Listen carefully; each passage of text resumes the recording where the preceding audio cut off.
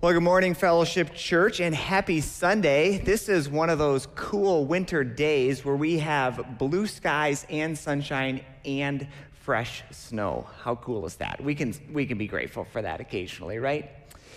Hey, as we get started in worship this morning, let me ask you a question intended to kickstart a little reflection. The question is, why are you here?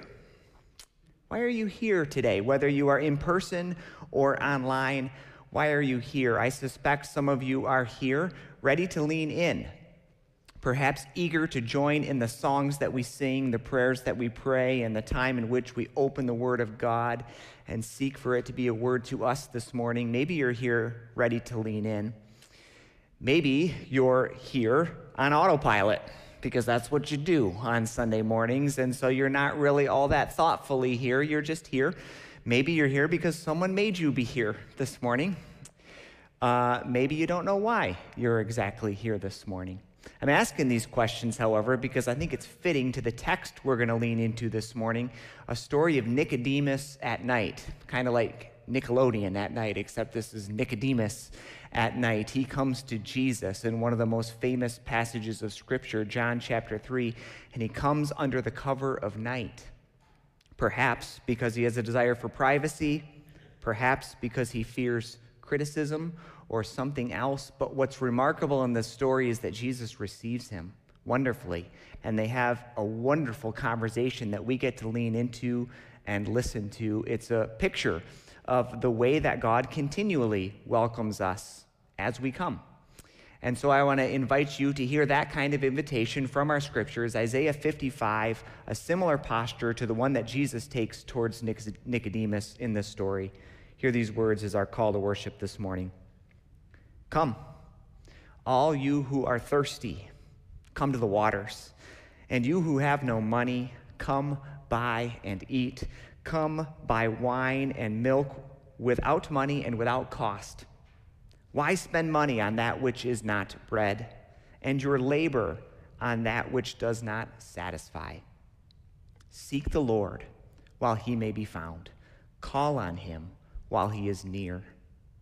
Listen to me, says the Lord, and eat what is good, and you will delight in the richest of fare. Give ear and come to me. Listen, that you may live. I invite you to stand and let's join in worship this morning.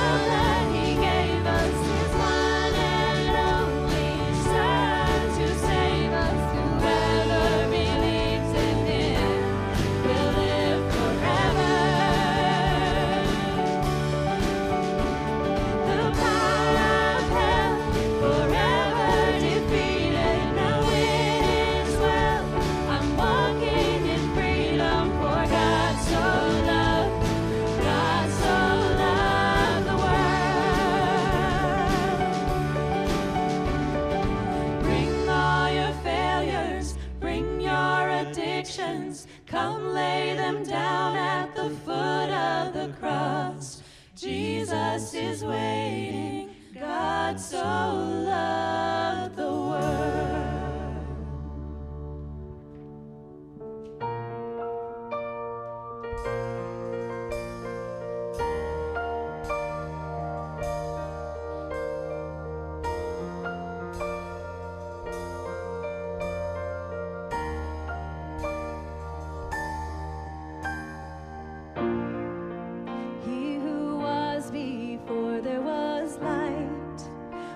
Across the pages of time, he who made every living thing, behold him. He who heard humanity's cry, left his throne to wake as a child. He became like the least of us, behold him. Jesus, Son of God, Messiah, the Lamb, the roaring Lion. Oh, be still and behold him.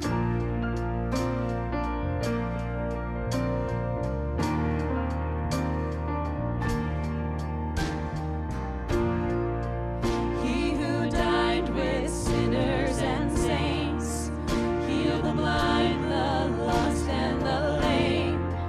Even now he is in our midst.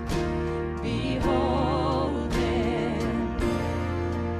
He who chose the criminal's end, paid with blood to settle our debt, buried death as he rose to life. Behold him, Jesus, Son of God, Messiah, the Lamb, the roaring Lion. Oh, be still and behold him, Jesus, Alpha and Omega, our God, the risen Savior. Oh, be still and behold him.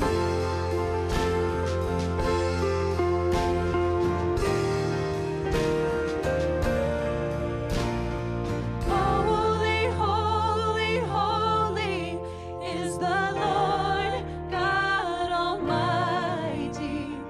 Worthy, worthy, worthy to receive all praise. Holy, holy, holy is the Lord God Almighty. Worthy, worthy, worthy to receive all praise.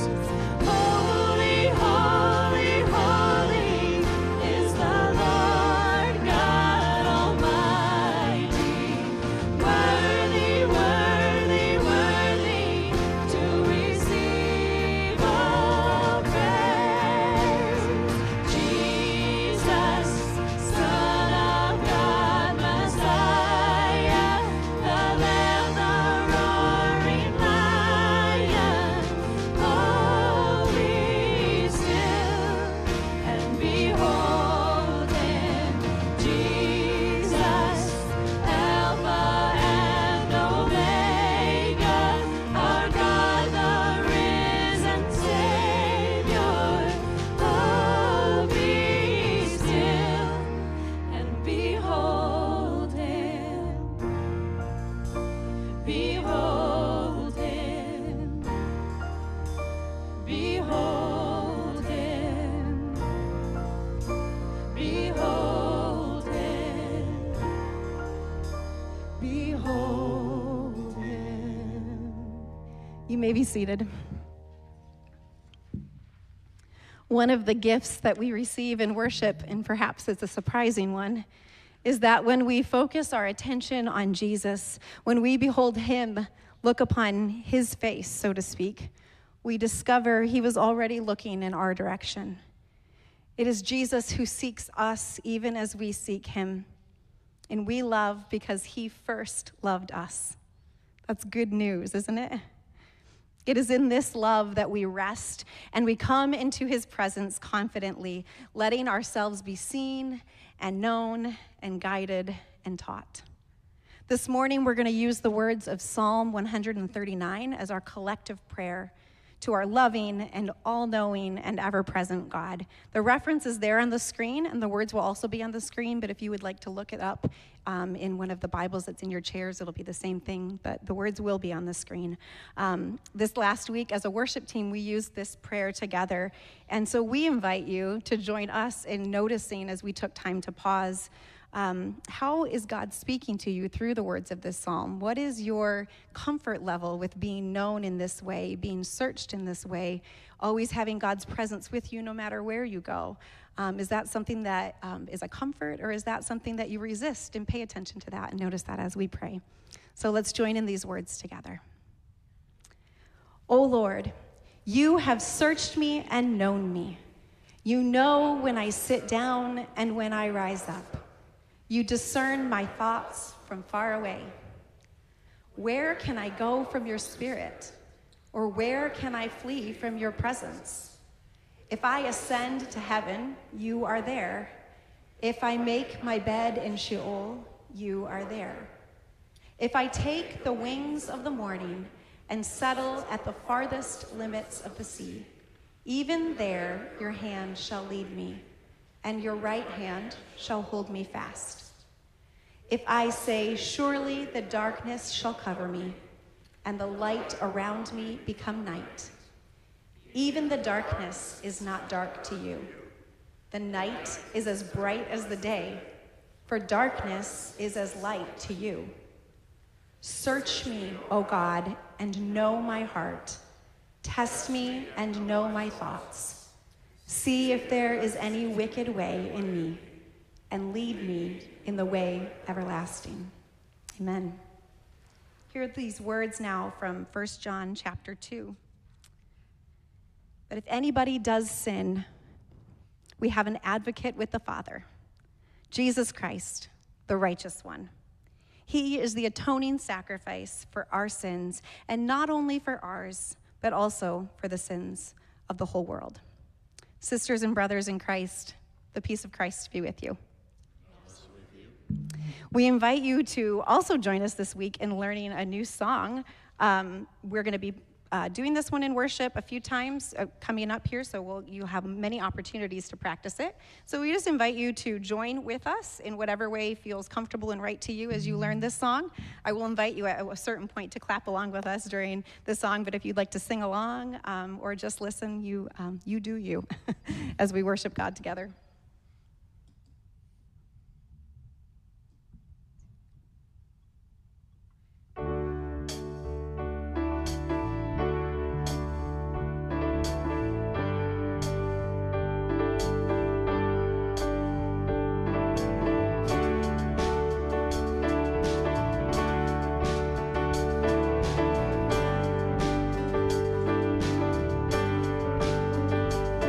We worship the God who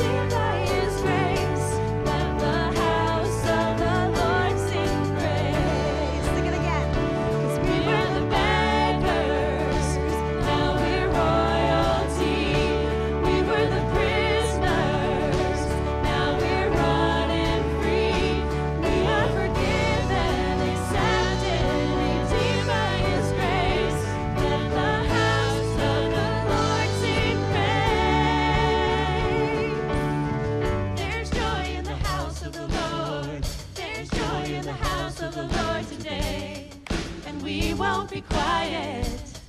We shout out your praise. There's joy in the house of the Lord. Our God is surely in this place, and we won't be quiet. We're gonna shout out your praise. There's joy in the house of the Lord.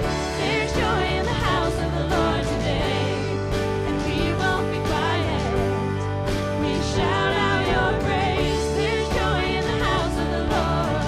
Our God is surely in this place, and we won't be quiet. We shout out your praise.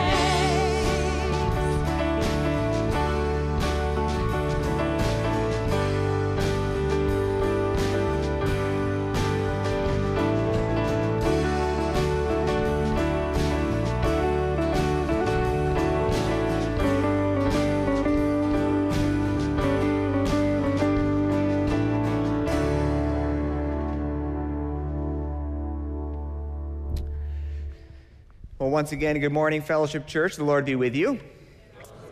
Glad to gather with you for worship this morning, whether you are in person with us here in the sanctuary or with us online. We're glad to be together. My name is Ross Dielman, one of the pastors here at Fellowship Church, where together our mission is to love God and others as an accepting community centered in Christ and focused on developing faithful followers of Jesus.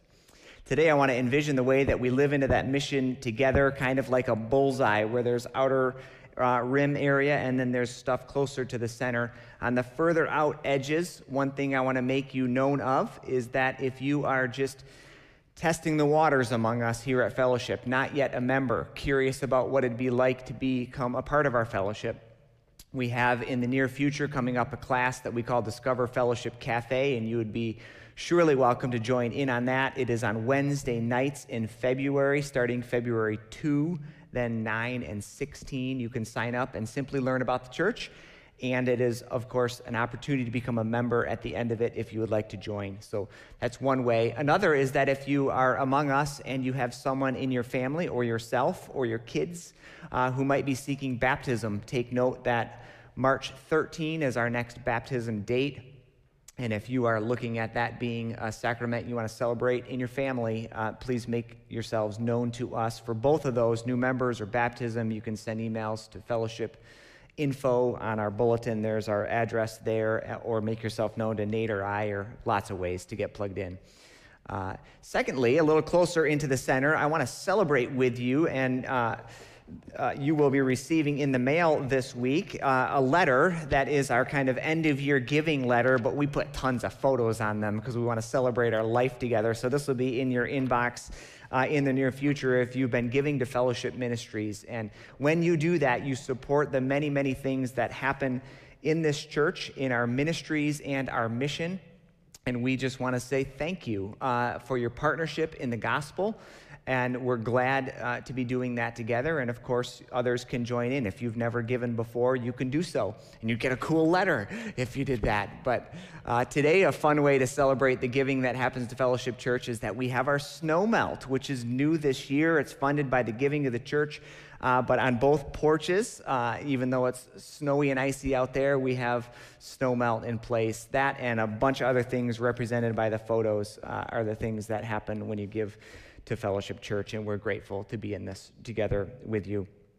Last but not least, and closest to the center, you might say, is our nomination process for our consistory. Consistory is the term we have for the leadership body of our congregation. People sign on to that for a certain time period, and then, of course, they step out and new people come in.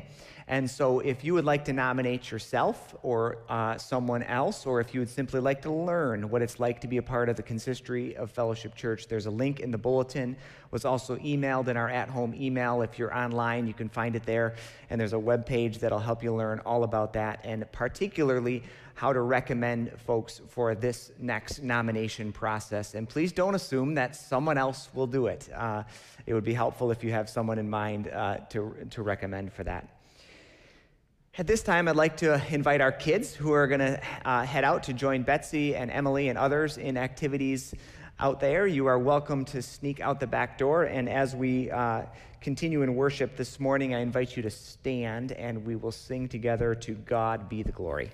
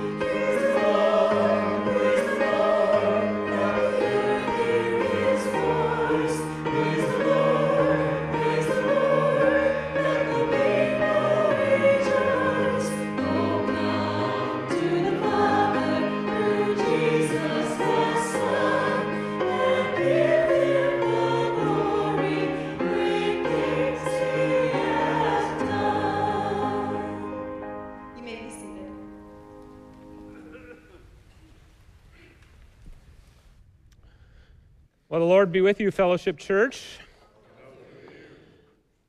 If you were a fly on the wall of our worship planning team the last couple months, you would have been startled off the wall at one point or another, likely, by the exclamation from someone on the worship planning team, "Who dat?"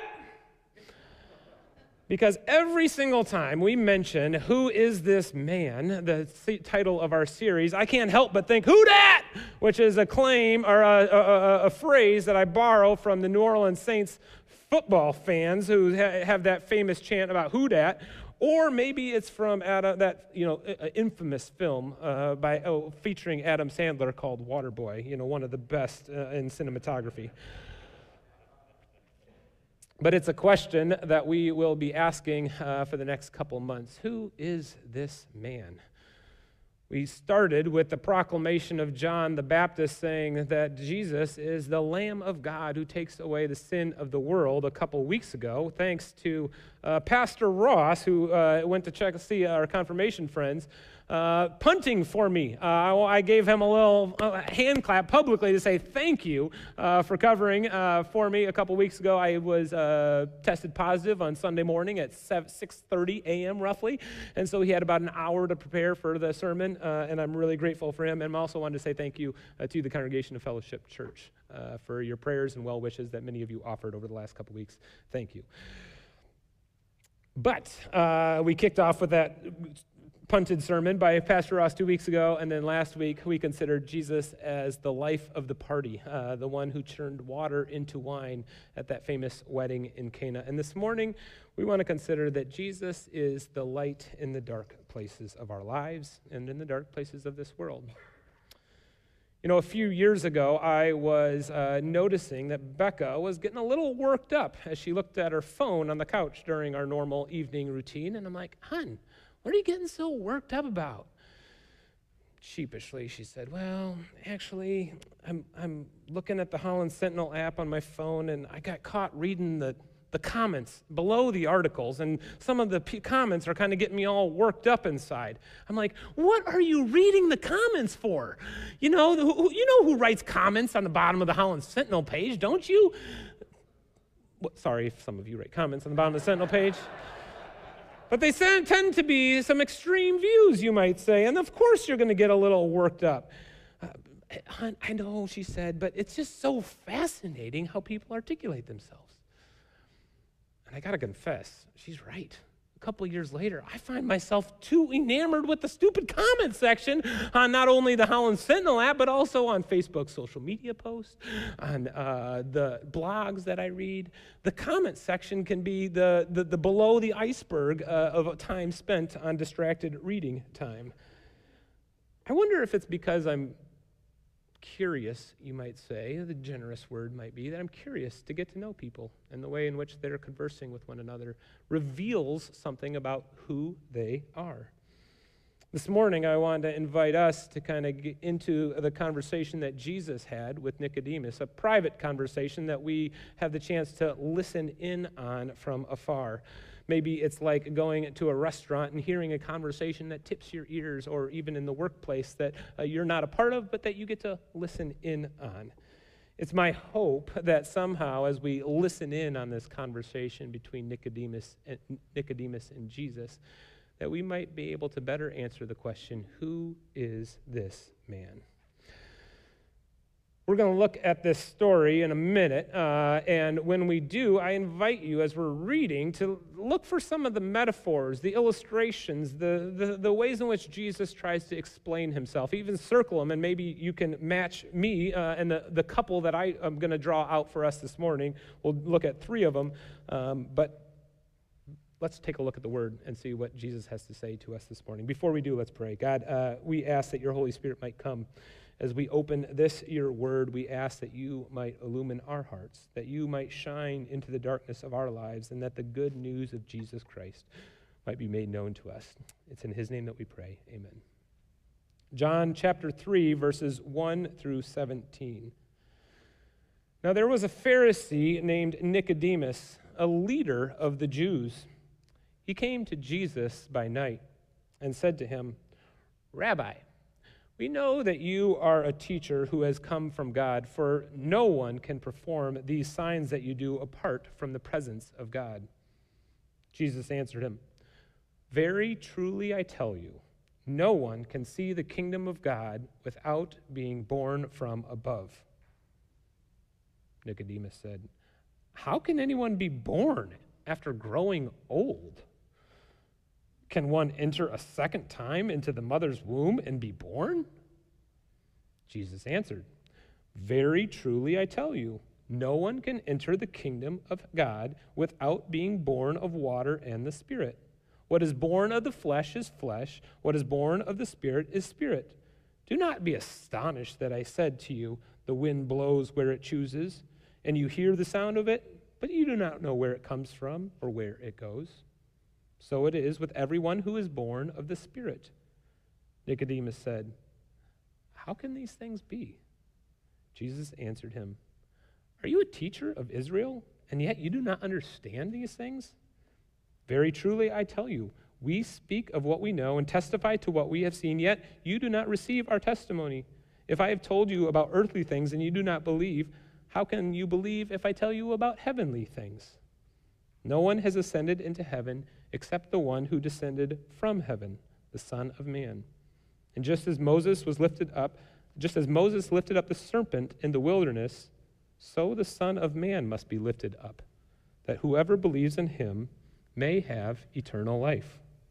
For God so loved the world that he gave his one and only Son, that whoever believes in him shall not perish, but have eternal life. Indeed, God did not send his Son into the world to condemn the world, but in order that the world might be saved through him." This is the word of the Lord. His curiosity got the best of him, didn't it? He heard the rumors about Jesus, the signs that he had performed, the claims that were being made of him by John the Baptist, the upheaval that he certainly caused in the temple, and the frustration that his colleagues in the establishment had of him. He couldn't take it any longer. The comments section would no longer do. He was going straight to the source of the news, Jesus Christ himself.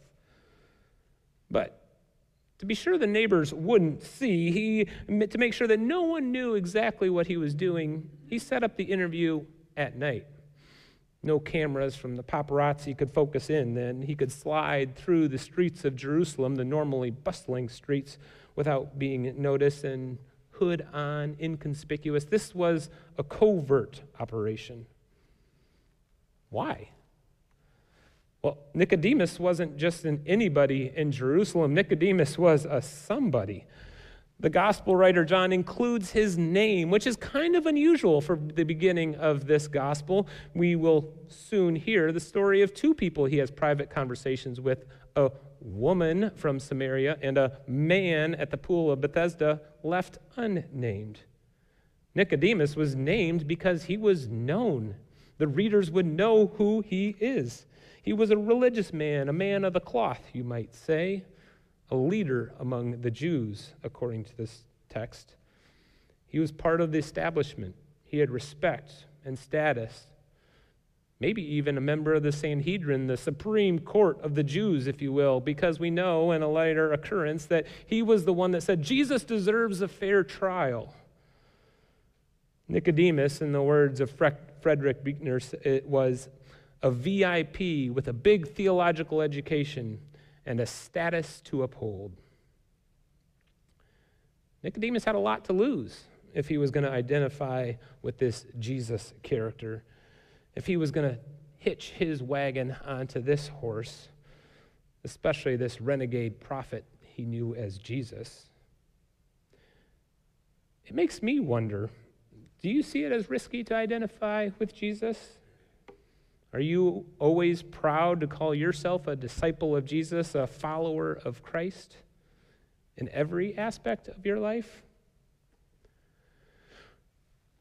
Many years ago, or for many years, I should say, many years ago as well, I served as a youth pastor at a local church. And one of the joys of that job was the chance to walk alongside of students, middle school and high school students, as they grew up and matured through adolescence, to dialogue with them about the important matters of faith, what it meant to be a Christian, and how we follow Jesus, and what that means for us. I had a pair of 10th grade boys that I befriended one year. These boys never went to youth group. They rarely went to what we had was Sunday school, but they were usually at worship on Sunday mornings with their parents, and they were very regular in our weekly lunch meetings.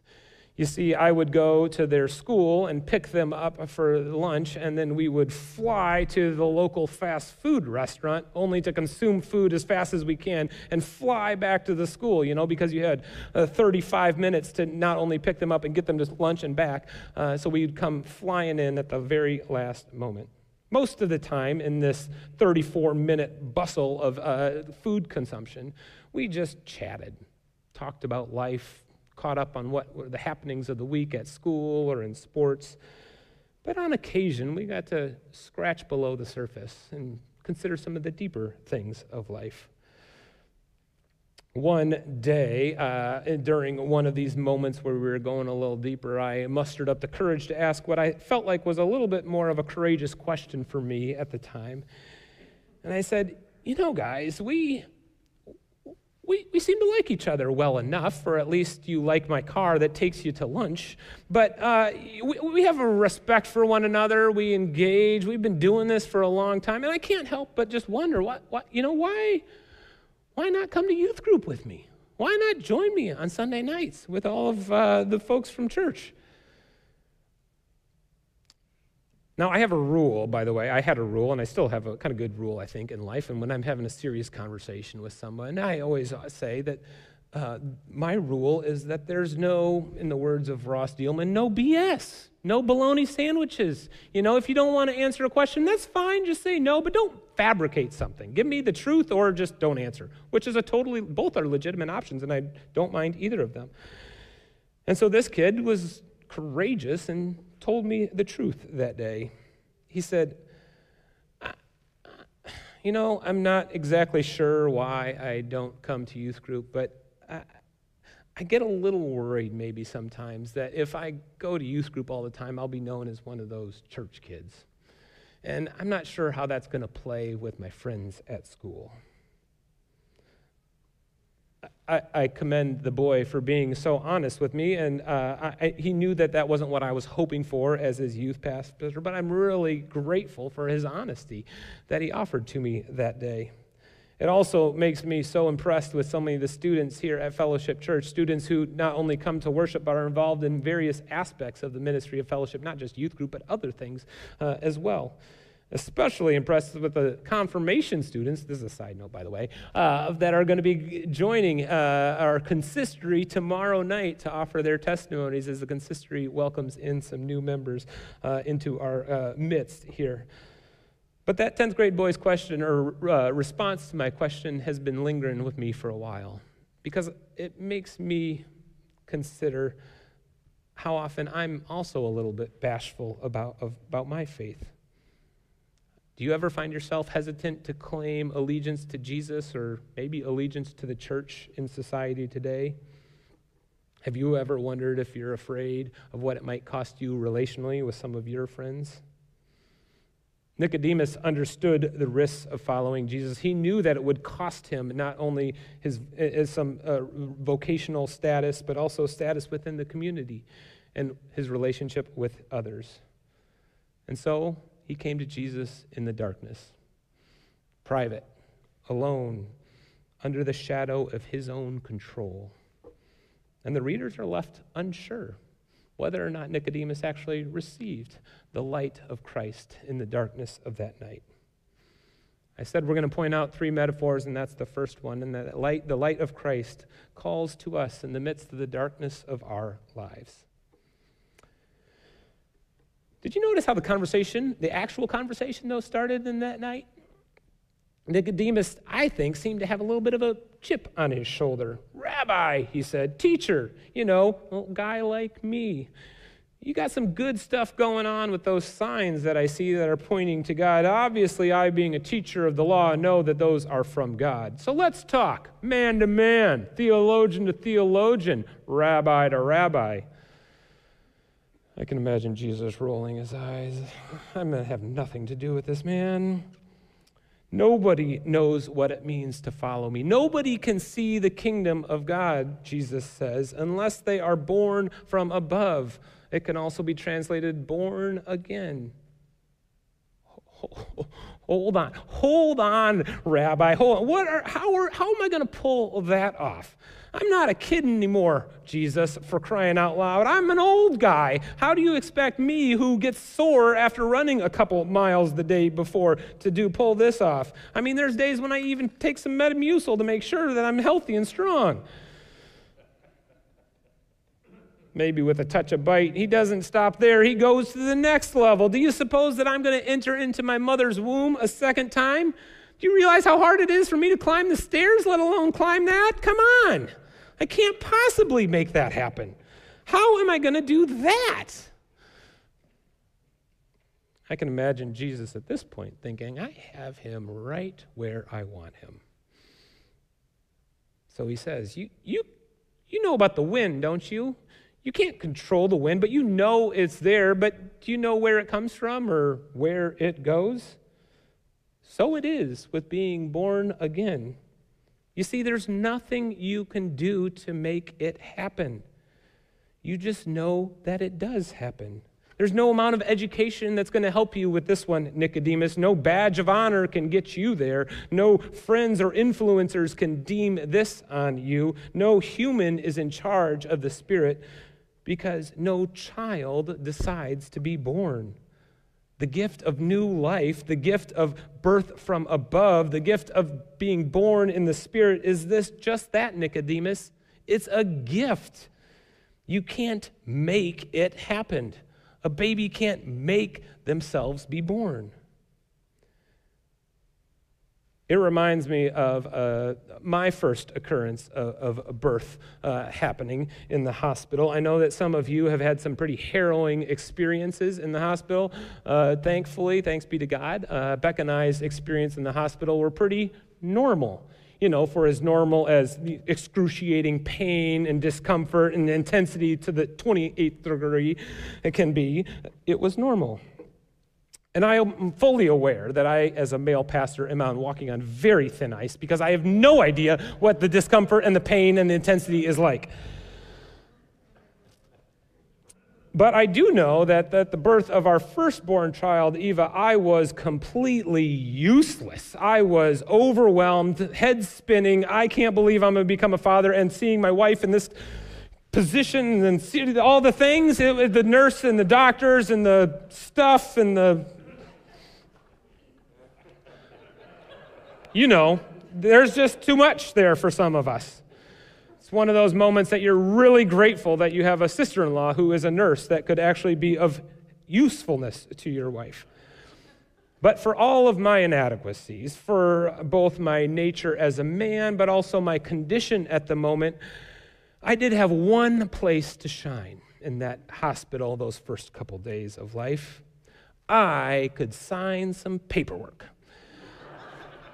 It was my signature that made her birth certificate possible. It was my signature that gave her a Social Security card that is locked up in our safe still today, that she will use some 5 days in her entire life.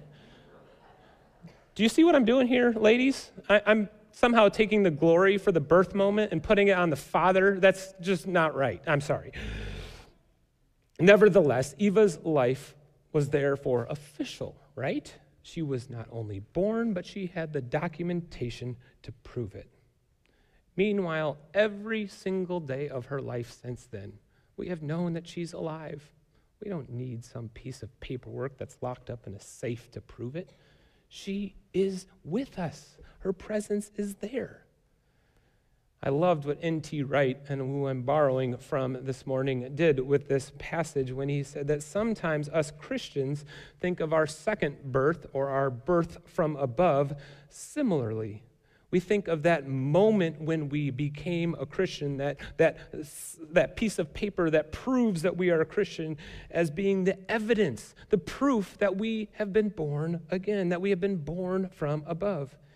He said it would be something like Eva taking her birth certificate and putting it in a frame right at the entryway of our house so that every time she had a friend come over, she could say, "Hey guys, look, I'm alive. This piece of paper proves it."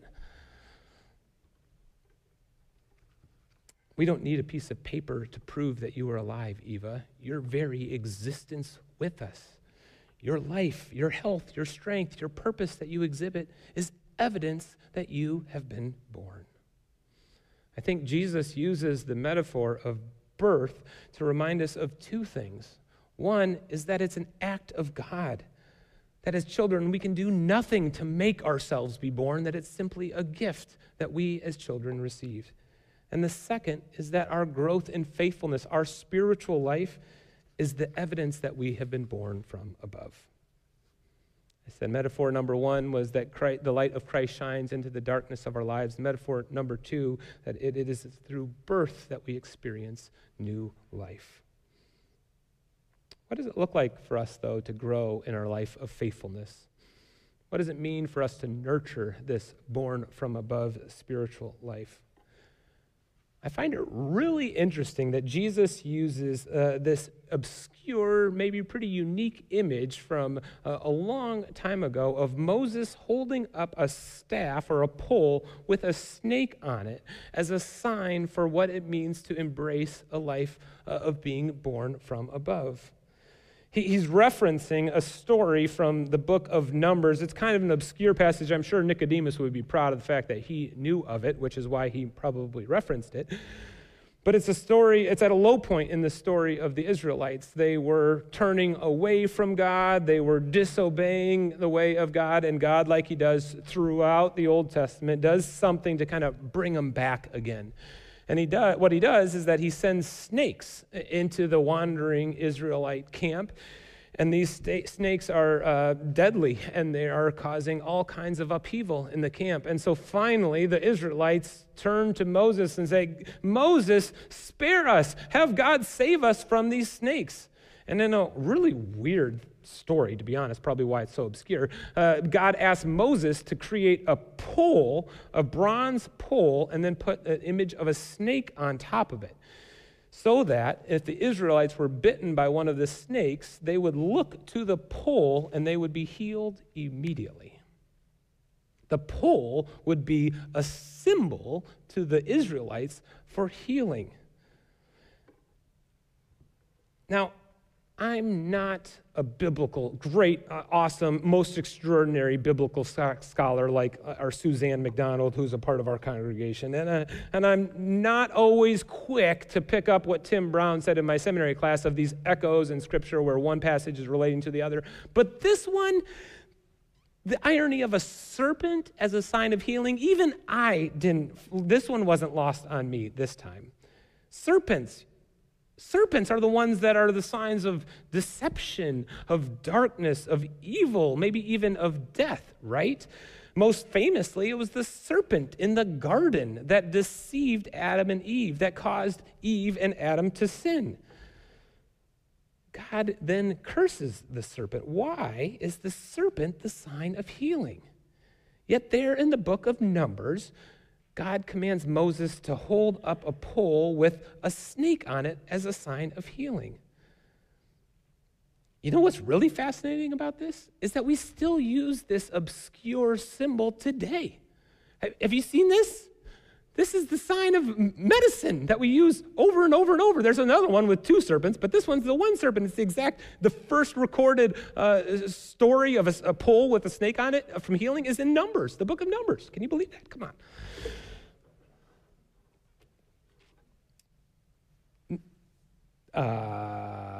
So what does this mean? That's the question that I'm trying to answer with you right now. I've lost my place. I apologize. The snake on top of the pole as a sign of healing is an example of what Neil Planting calls like cures like. It might be similar to the way that we look to a sign of crucifixion as a sign of new life for us. Or maybe it's like what we're going through right now. If you are living right now, you can't go a day without hearing about vaccines. And no matter what your stance is on the COVID vaccine and its role in society, I think most of us, at least maybe even all of us, can agree that vaccines have been a significant historical advancement in modern medicine today. They have saved potentially millions of lives. And this is probably most famous, that some of you were able to even experience this, in the invention of the polio vaccine some years ago. Jonas Salks is the doctor who discovered the polio vaccine, and what he found was that if he injected a small amount of the disease of polio into the arm, the body would go into overdrive, creating antibodies to fight that disease. What he discovered was that if you gave just a little bit of it, this overdrived body with antibodies would be able to fight the disease and therefore create a body that is equipped to handle bigger doses of the disease and for further exposures later on. A vaccine, in the traditional sense, is a little bit of the disease that cures the risk of a lot of disease. Like cures like. So it is with the good news of the gospel. One man's assumption of sin on our behalf cures the sin problem for the entire world. One man's assumption of death on a cross makes it possible that death is no longer a reality for all people, or the final reality for all people. Like cures like.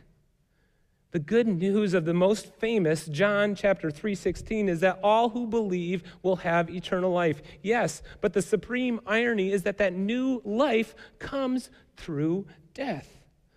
Our rebirth, our being born from above, our spiritual life is nurtured when we too put the things of this world in our life to death. When we too look to the cross, the symbol of one man's assumption of all of our brokenness and all of our sin. Not because of what we have done, but because of what he has done, we experience new life.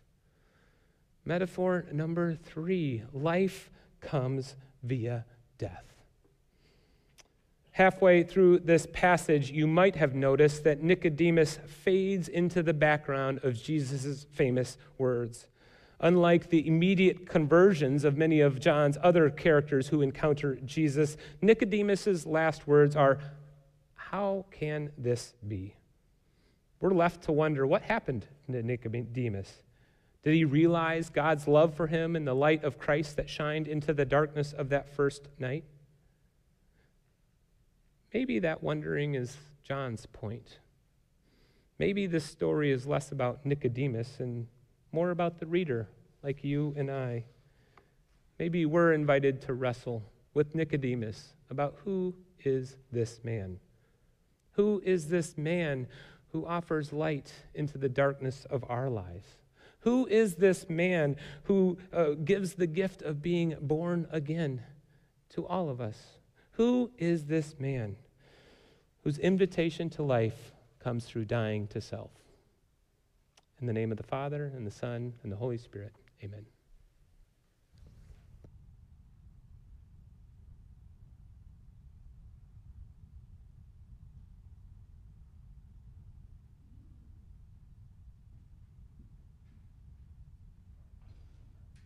In our response this morning, I invite you to stand, and in this next song, let's stand together. In this next song, we will sing of this, who this man is, this Emmanuel, God with us, our deliverer, our Savior. Just give us one moment to set